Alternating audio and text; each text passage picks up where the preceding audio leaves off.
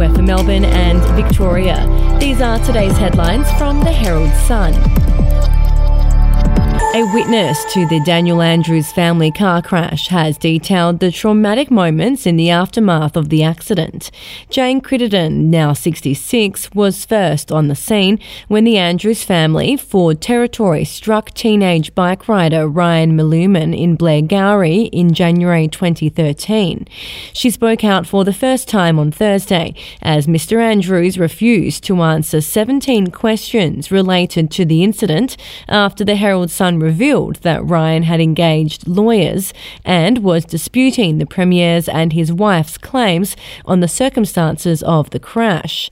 Mr Andrews said, "I've canvassed these matters in great detail and I've got no further comment to make."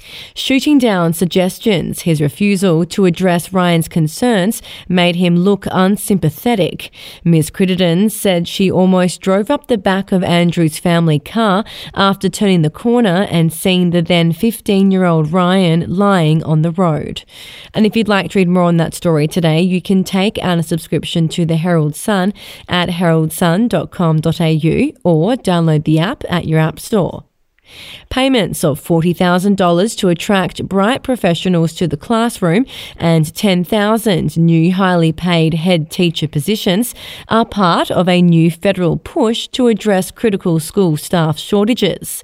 Federal Election Minister Jason Clare unveiled strategies to raise the status and value of teachers as part of a $330 million plan to boost teacher numbers and retention.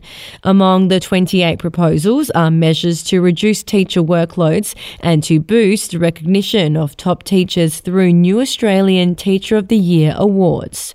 We'll be back after this.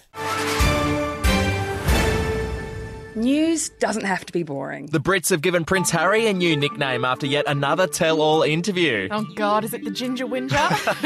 Let the team at news.com.au get you up to speed each day with their podcast, From the Newsroom. A couple were busted joining the Mile High Club. Well, I guess they can't play Virgin anymore. Politics, sport, red carpets, royals. Get all the goss in just a few minutes. Follow From the Newsroom wherever you get your podcast from. Footy great Danielle Laidley is suing the state of Victoria, alleging police officers circulated photos of her at the Geelong racecourse, treating her like a ridiculous spectacle for identifying as a woman. The former North Melbourne coach claims that cops sought to invite and expose her to humiliation and ridicule when her picture was snapped at the races and sent by officers via text and shared on social media on November 6, 2021.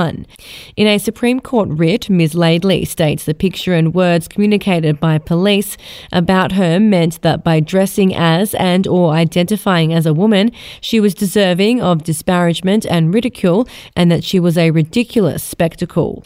And organised crime syndicates have targeted hundreds of Victorian teenagers in what police describe as a cunning and manipulative sextortion scam.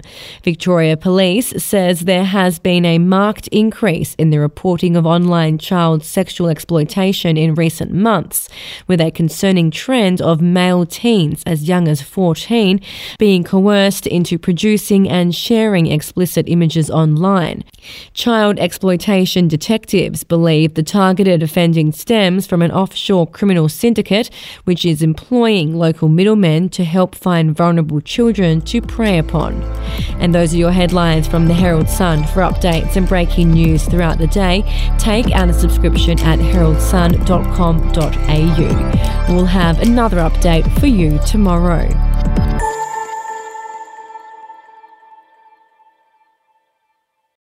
I'm Andrew Rule, the host of the podcast A Life and Crimes. Here are some of the things that we've been talking about the last few weeks. The brutal truth is that when you start looking at it, they always kill or injure a lot more than each other. The professional hitman used to be a professional hitman.